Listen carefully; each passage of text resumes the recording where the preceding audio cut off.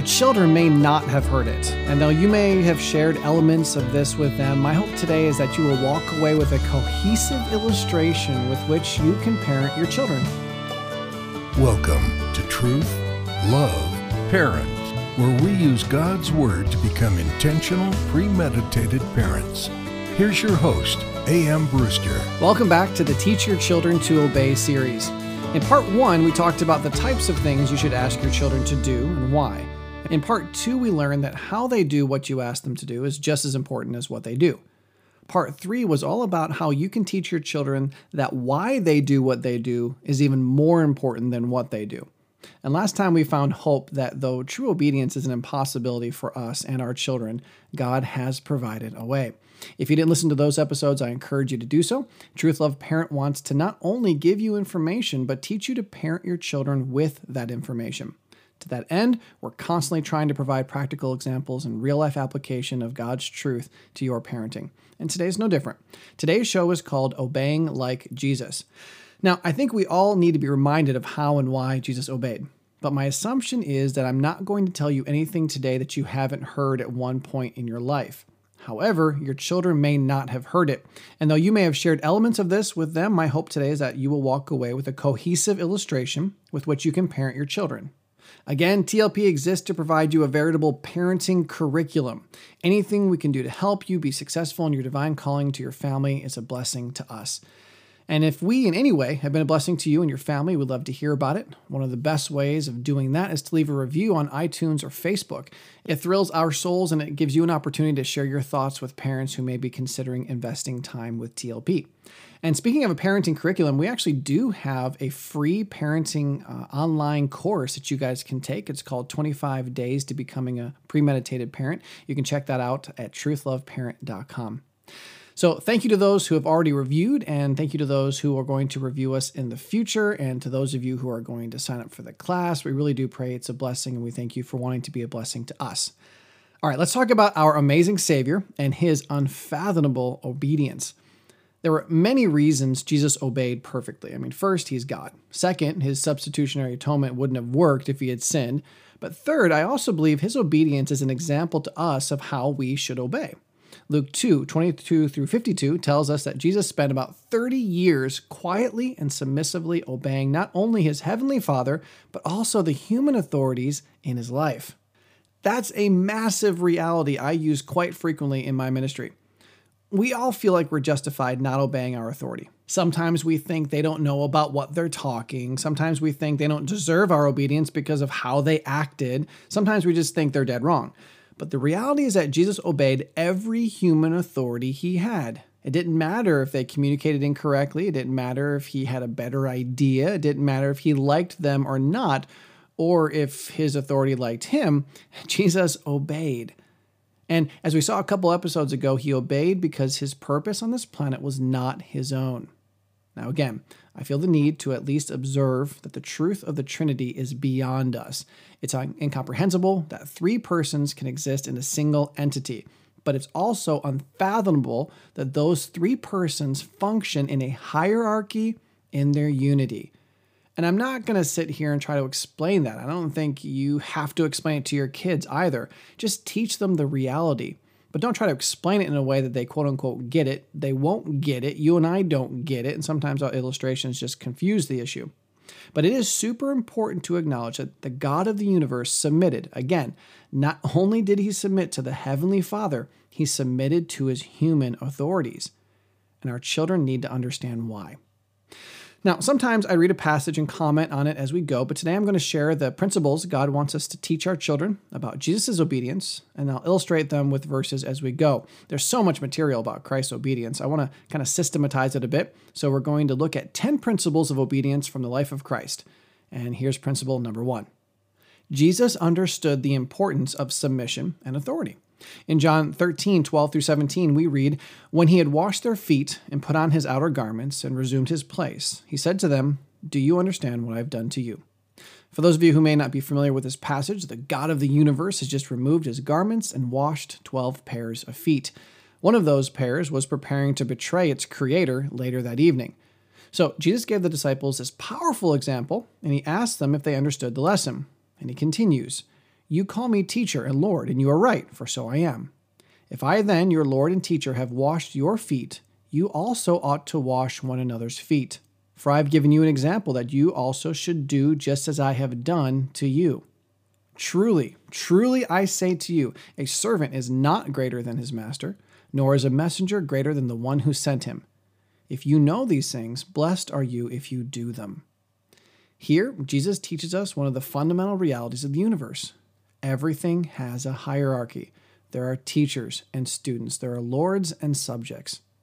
Now, presumably, the Trinity didn't need to function this way. Of course, I suppose it's right to say that because that's how God chose to do it, it obviously needed to happen that way. But let's not fry our minds on that discussion just yet. The point is, God wasn't going to disagree with himself. The Father, Son, and Holy Spirit had perfect unity, and yet there was no socialistic communal plurality of leadership. It's this reality that our sin natures try to undo at every turn. Think back to the fall. As a result of her sin, in Genesis 3:16, God tells Eve, "Your desire shall be for your husband, and he shall rule over you." The phrase, "your desire shall be for your husband," is not referring to some romantic desire. No. God told Eve that her desire was going to be for her husband's authority in the home, his place, his position. You see, every human relationship has designed to function just like the Trinity. Hierarchy within unity. Though the husband and wife are one flesh, the husband is still responsible to rule the home well and be held accountable in part for the family's sanctification, especially his wife's. This is why God included, "and he shall rule over you." So Eve would understand that her new knowledge of good and evil would include both the good knowledge of her husband's authority, but also the evil knowledge of the fact that she can manipulate and terrorize her husband into submission. Now here's the application for your children. Number one, our kids need to realize that they are subordinate to God. And number two, they also need to learn that God created them to be subordinate to you, the parents. Now, don't forget, the power of the second reality lies in the first. Don't make it about your authority, make it about God's. So again, our first lesson on obedience from Jesus is that hierarchy is a divine, universal reality that cannot and should not be escaped. Even Jesus submitted to his authority. And that leads us to our second lesson. Because he understood his place in the hierarchy, number two, Jesus couldn't act of his own power, and he didn't exercise his own authority. Let's consider John 5:19 and 8:28. In 5:19, Jesus said, "The Son can do nothing of his own accord, but only what he sees the Father doing. For whatever the Father does, that the Son does likewise." And in John 8:28, we read, "When you've lifted up the Son of Man, then you will know that I am he, and that I do nothing on my own authority, but speak just as the Father taught me." Isn't that amazing? Jesus knew that he could do nothing of himself. All of his marching orders came directly from his Father. And again, in John 8, he said, "I do nothing on my own authority."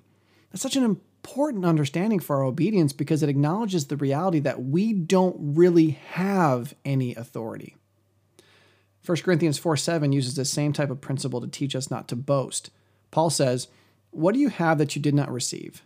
If then you received it, why do you boast as if you did not receive it?" He makes the observation that boasting is truly impossible when we and everyone else realize that the reality that we don't have anything that wasn't given to us by God. There's nothing about which any man can boast. At that point, boasting becomes impossible. The same is true here. If we and everyone else simply acknowledge that we don't have any authority, then it would be impossible for us to try to exert it. Now, I'm not saying that we won't be able to boast, we won't be able to say the words, it's just that everyone will simply understand the foolishness of it all. And this is where Satan's original problem started. In Isaiah 14:12-14, we read, "How are you fallen from heaven, O day star, son of dawn? How you are cut down to the ground, you who laid the nations low. You said in your heart, I will ascend to heaven, above the stars of God. I will set my throne on high. I will sit on the mount of assembly in the far reaches of the north. I will ascend above the heights of the clouds. I will make myself like the Most High." This passage reveals to us the moment in time when sin first entered creation. Lucifer allowed himself to think that he could usurp God's authority because he had the power to make himself like the Most High. And what's really sad is that the title Satan used for God speaks to the fact that no one can be higher than he. Satan claimed he would rise higher than the Most High. There's nothing and no one higher than the Most High. Now, whereas Satan tried to exercise authority he didn't have, Jesus knew it would be impossible to exercise authority he didn't have. And here's the application for your kids. Number one, as they learn that they were created to submit to God, they need to realize that they have absolutely no authority to contradict him. Every time we sin and disobey God's law, we're delusional enough to think we actually have the power to do so. It's just like gravity. Very few people actually try unaided flight because they know they're incapable of flight. The reality dispels the temptation. The same is true here. If your children grasp the reality that they don't actually have authority, they'll understand the futility of trying to exercise it. And that makes a second observation super important. Number two, just like your children need to submit to God, they need to submit to you. They have no authority over you. Now, in episode 42, we discussed the single most destructive influence in the life of your child. That most hazardous of materials is you, the parent. If we allow our children to say no, tell us what to do, or refuse to do what they've been instructed, we're lying to them about one of the fundamental realities of life. We're actually giving them the false impression that they have the authority to defy us. Now, again, our leadership is actually submission to Christ. We have to remember this. In episode 7, we discussed the universal importance that we need to be first followers of God, not leaders, first followers. This is due to the fact that our leadership is granted to us in and through God. So we have no place to be a dictatorial and unkind type of a leader. But that doesn't change the fact that our children have zero authority over us. God's not given them authority over us. We must stop allowing them to think that they do, lest we tempt them to the delusion that they too have authority over God. The only authority we have comes from God. And that's our third principle of obedience. Number 3, Jesus only exercised the authority his Father gave him. Jesus did say and do many things. He taught truth that contradicted the spiritual leaders of the day. He threw people out of the temple, and he also exercised authority over demons and sin and eventually death. But he was the first to admit that all that authority had been granted to him by the Father.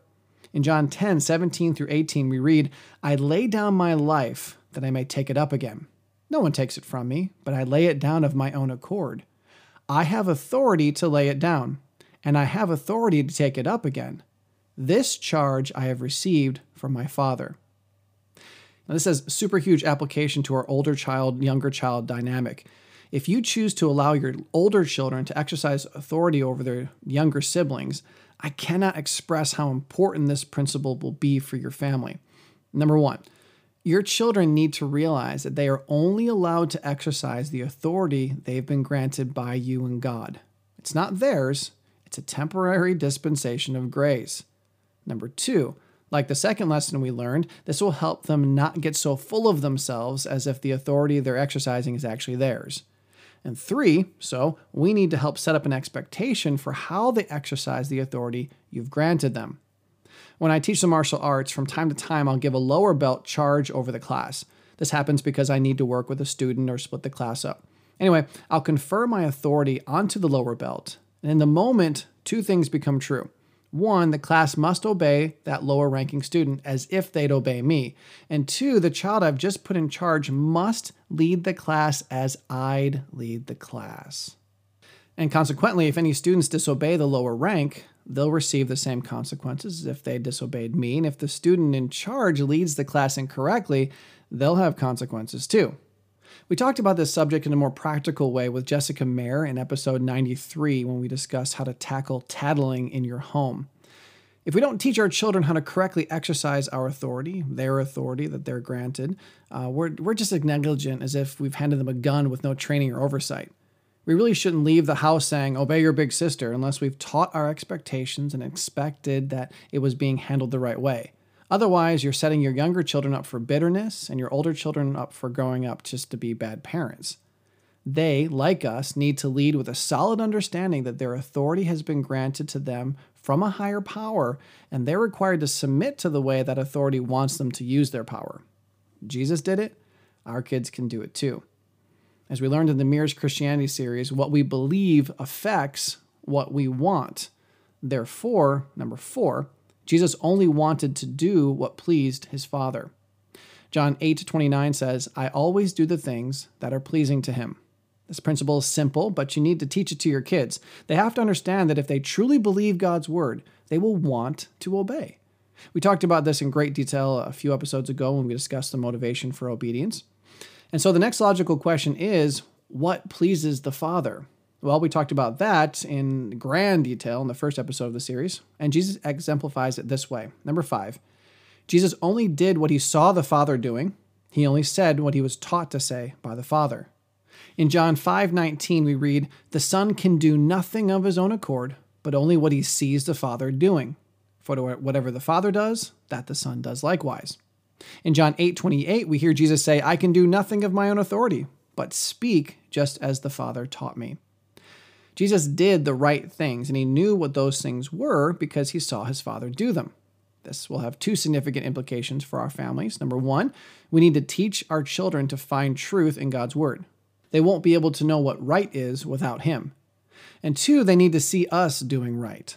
I can't overexpress the importance of this point. We must not be do as I say, not as I do parents. I suppose God will allow us to parent like that, but don't be surprised when your children do what they see you do and say what they hear you say. Your example is far more powerful than your admonition. Teach them God's truth and illustrate it in your living. All right, so by way of review, number 1, Jesus understood the importance of submission and authority. Number 2, Jesus couldn't act of his own power, and he didn't exercise his own authority. Number 3, instead, Jesus only exercised the authority his Father gave him. Number 4, Jesus only wanted to do what pleased his Father. Number 5, Jesus only did what he saw the Father doing. He only said what he was taught to say by the Father. And our 6th principle is that even when his Father's will seemed hard, Jesus submitted. Matthew 26:39 gives us an intimate look into a personal conversation between Jesus and the Father. Knowing the pain of the crucifixion and the agony of being temporarily separated from the Father, Jesus prayed, "My Father, if it be possible, let this cup pass from me. Nevertheless, not as I will, but as you will." Christ's ability to do this is identical to our own. We will obey. Our children will obey if our authority is trustworthy. Now, I should clarify, you may be trustworthy and your children still disobey you. This is due to the fact that your child doesn't believe you're trustworthy in that situation. They don't believe that staying pure, having the right friends, or cleaning their room is really the best idea. We do this with God as well. I mean, he's perfectly trustworthy, but we doubt him. James 1:6-8 teaches us that let him ask in faith with no doubting, for the one who doubts is like the wave of a sea that's driven and tossed by the wind. For that person must not suppose that he will receive anything from the Lord. He's a double-minded man, unstable in all his ways. When we doubt, we're not going to obey. We're not going to be stable. I believe we can help our children's obedience when we do 2 things in this category. Number 1, teach them that they need to trust us. And number 2, prove to them that we're trustworthy. Now, proving that you're trustworthy is a topic that needs at least 1 full episode to unpack, so we can't talk about it here. But we must realize that we can set our kids up for success in obedience simply by proving to our children that we really do have their best interests in mind. Even though what I'm asking you to do may be uncomfortable or not fun, you can trust me that it truly is best. Jesus knew that his Father's way was best. God could be trusted to only do what was in everyone's best interest. Now, one of the reasons that Jesus trusted the Father is our 7th principle. Jesus was confident in the fact that his Father wouldn't leave him. In John 8:29, we read, "And he who sent me is with me. He has not left me alone, for I always do the things that are pleasing to him." Jesus knew that God the Father was with him and would not leave him. He would be there expecting obedience. He would be there giving Christ the authority to do what he asked of him. And for us, like we learned last time, God will be there to empower us to obey. 1 Corinthians 10:13 tells us, "No temptation has overtaken you that is not common to man." God is faithful, and he will not let you be tempted beyond your ability, but with the temptation, he will also provide the way of escape, that you may be able to endure it. In Hebrews 13:5 comforts us with the promise that I will never leave you nor forsake you. So when it comes to teaching our children to obey, we need to teach them that God is there for his children, but we also need to be there for our children so they help them be successful. This will help us fulfill the responsibility we talked about in the last point. Your children will trust you more when they realize that you're there for them through it all and that you only have God's best interest in mind for them. Now, our eighth principle of divine obedience is actually quite startling. We just read John 8:29, and he who sent me is with me. He has not left me alone, for I always do the things that are pleasing to him. Jesus said that the Father was with him because Christ did what was pleasing to the Father. Now, listen to John 10:17. For this reason the Father loves me, because I lay down my life that I may take it up again. Number 8, Jesus' motivation for obedience was his Father's love. Now, I don't know about you, but those phrases rocked me. For this reason the Father loves me. He has not left me alone, for I always do the things that are pleasing to him. Now, I don't want to open up a gigantic can of worms, but we've seen on a number of occasions that many of God's promises are conditional. Is it possible that the love of the Father for the Son was contingent on the Son's obedience? Well, I am not prepared to answer that question dogmatically, but there's an important lesson to be learned for our families. Born-again believers have God's promise of unmerited agape love. Now, we're not God the Father. Our children aren't the creator of the universe. We don't exist in a trinity with them. Our true agape love for our kids must not be conditional.